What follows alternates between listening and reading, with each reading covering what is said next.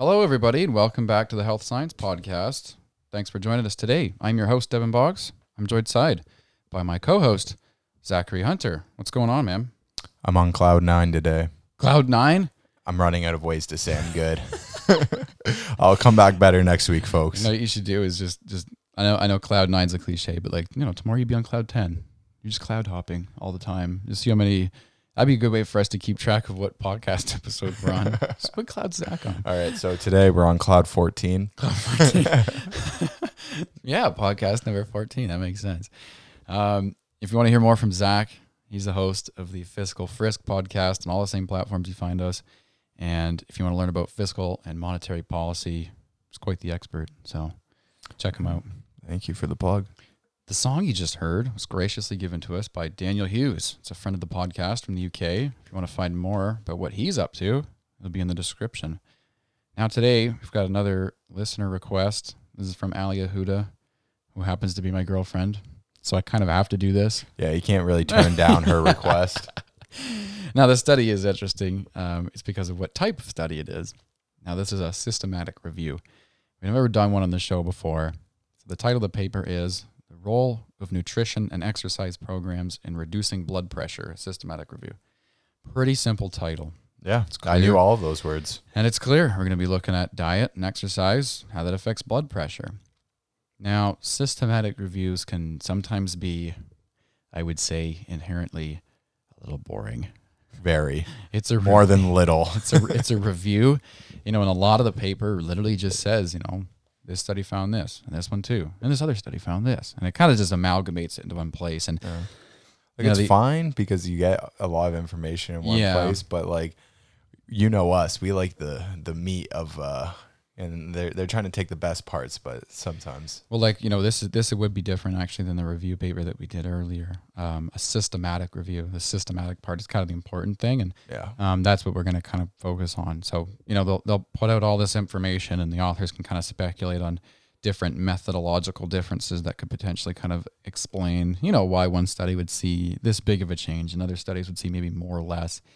Now, because I don't want to just read the paper and say this and that was that. It's like, I want to be a little bit more, we want to do an outline of the methods behind a systematic review. So let's start with kind of the main question is what is a systematic review? Why would we do one? Now, by definition, systematic review is the application of systematic strategies to limit bias in gathering, critically appraising, and a synthesis of relevant studies on a specific topic, which is basically just saying it's a rigorous way to limit bias, gather up studies, and do an analysis on them. Another term you might have heard is a meta-analysis. Yeah. Now, these are when you take the results from these studies and you pool them together to get kind of an overall effect size of whatever you're measuring. In this case, it would be exercise. Yeah. Now, you can have a systematic review without doing a meta-analysis, but not the other way around. Mm-hmm. Meta-analysis is a little bit, it's like an extension of that. Yeah. And there's reasons for doing that, but we can cover that in a different one. Oftentimes researchers will kind of just choose to stick to the systematic review because the meta-analysis are pretty hard. And there's tons of places to go wrong. There's a lot of math stuff too, like normalizing the values in standard deviation units and blah, blah, blah. It's a little bit more challenging for authors to do and even for us to even analyze. There's a lot of stuff to get into. So we'll start with this one, with the systematic review. Why do a systematic review? Is that, sometimes single studies fail to detect or even exclude really small effects. So having a systematic review or even a meta-analysis can kind of strengthen understanding by summarizing everything we know in one place. Yep. And in the case of a meta-analysis, you're summarizing it into one number. That's kind of the difference. Is the systematic review is this is all we know. The meta-analysis is this is all we know, and this is the number that represents it, right? Yeah. So what is the purpose of this particular systematic review? The authors give us some background, of course, and then they say, we know diet is important for high blood pressure and exercise. So we don't really have a summary of how they both work together, though. That's the gap that they're trying to fill. The background was just we know that one's good for diets are good for high blood pressure, exercise is, but what about, if we combine them? Yeah. What's the consensus? So let's gather all the information and put it in one place and see what we got.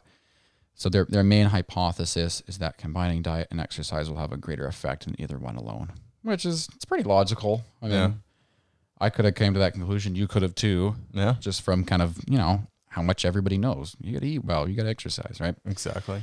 So the first step is we have to find relevant studies.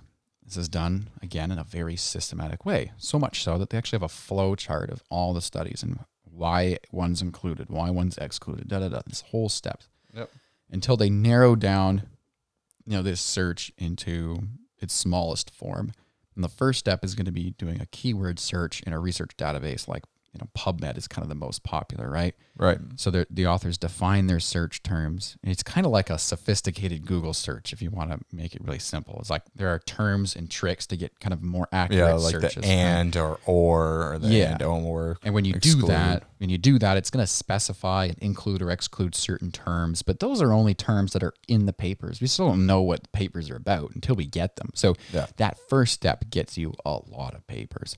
Yep. And it's just the keyword search. So you do have to narrow it down tremendously. So the initial search, they did, exercise, high blood pressure, nutritional control, like stuff like that, those terms. How many studies do you think, just out of thin air, how many studies do you think they got from that? Well, I'm assuming in like the 100,000s.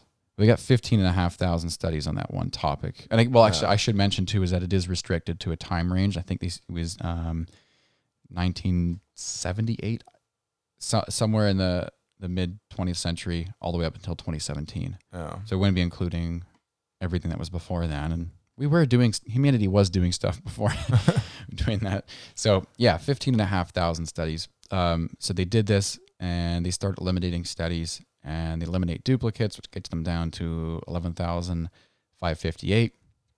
They screen for the types of studies, the outcomes, the populations they use. They want to make sure all these are the same. Yeah. Because again, with the conclusions, if I'm taking all the information and gathering it into one place, well, I got to make sure the information is about the same stuff.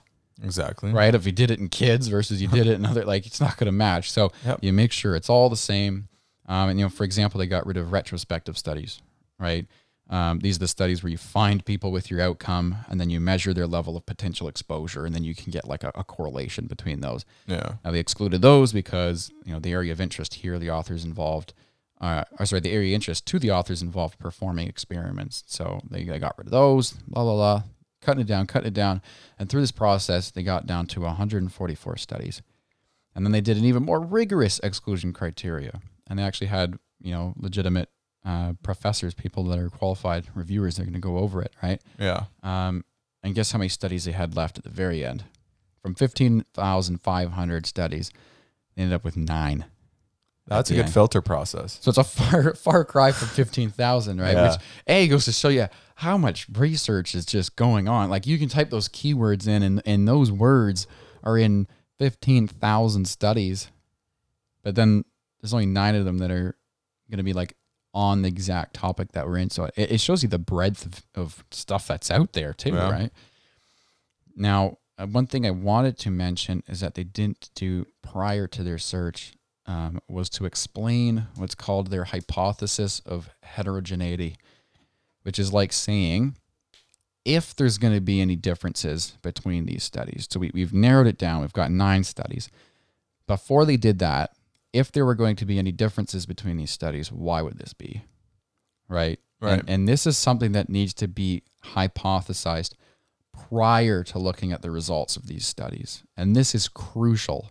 Why? Because it has to do with how we predict things. We can't look at the results after the fact and then say, well, this measure was elevated, so that's what caused it. Right. It's like, well, the thing is it's like the saying is like hindsight is 20/20. It's like the scientific version of that, right? We're only dealing with, remember, a sample of people from the population. Right. And we try our best to make sure the sample's even, but it's not perfect. Right. If we make a causal hypothesis after we get the data, we risk making conclusions that are only applicable to the sample and not the entire population because we're seeing what we want to see only from one perspective. Yeah. This is a bias. So if we make a general hypothesis about the population, the sample might fit it. Right. But you have to make those prior. You can't just look back and be like, oh, this is what caused it. We have to make sure we make that hypothesis, and if the sample fits it, good. And then we can, but making those assumptions after, that's very bad practice. Right. And the paper didn't discuss any potential sources of heterogeneity. They didn't even speculate on, methodological differences or population differences at all, which is mildly concerning. But you'll see that their conclusions are pretty soft anyway.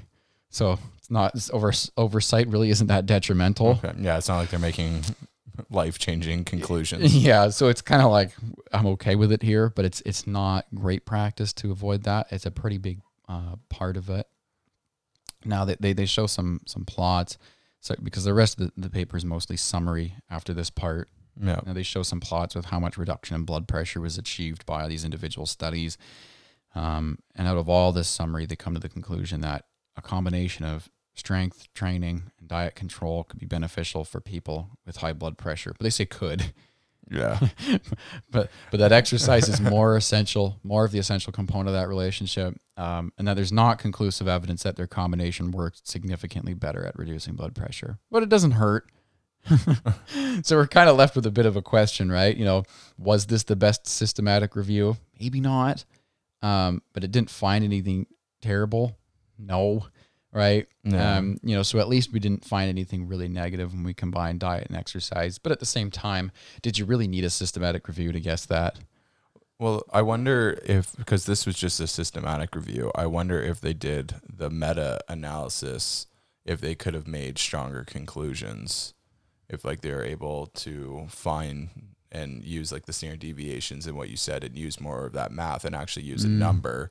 I'm going to be honest, looking at the, I think they're called forest plots. Yeah, I didn't see any of the data or like the they numbers. put the data there. Yeah. It's just the meta-analysis would have taken those numbers and like normalized them, put them in standard deviation units, and then they have an overall effect. Yeah. And they would have put that. It's usually like, if you ever see them, it looks like a little black diamond on the page. Yep. And then it has error bars.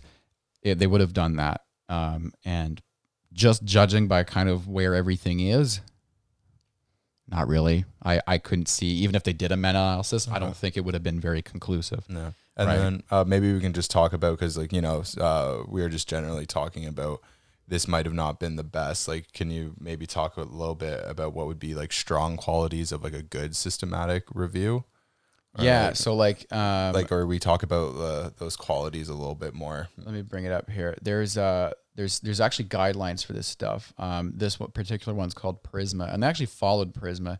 PRISMA stands for the Preferred Reporting Items for Systematic Reviews and Meta-Analyses.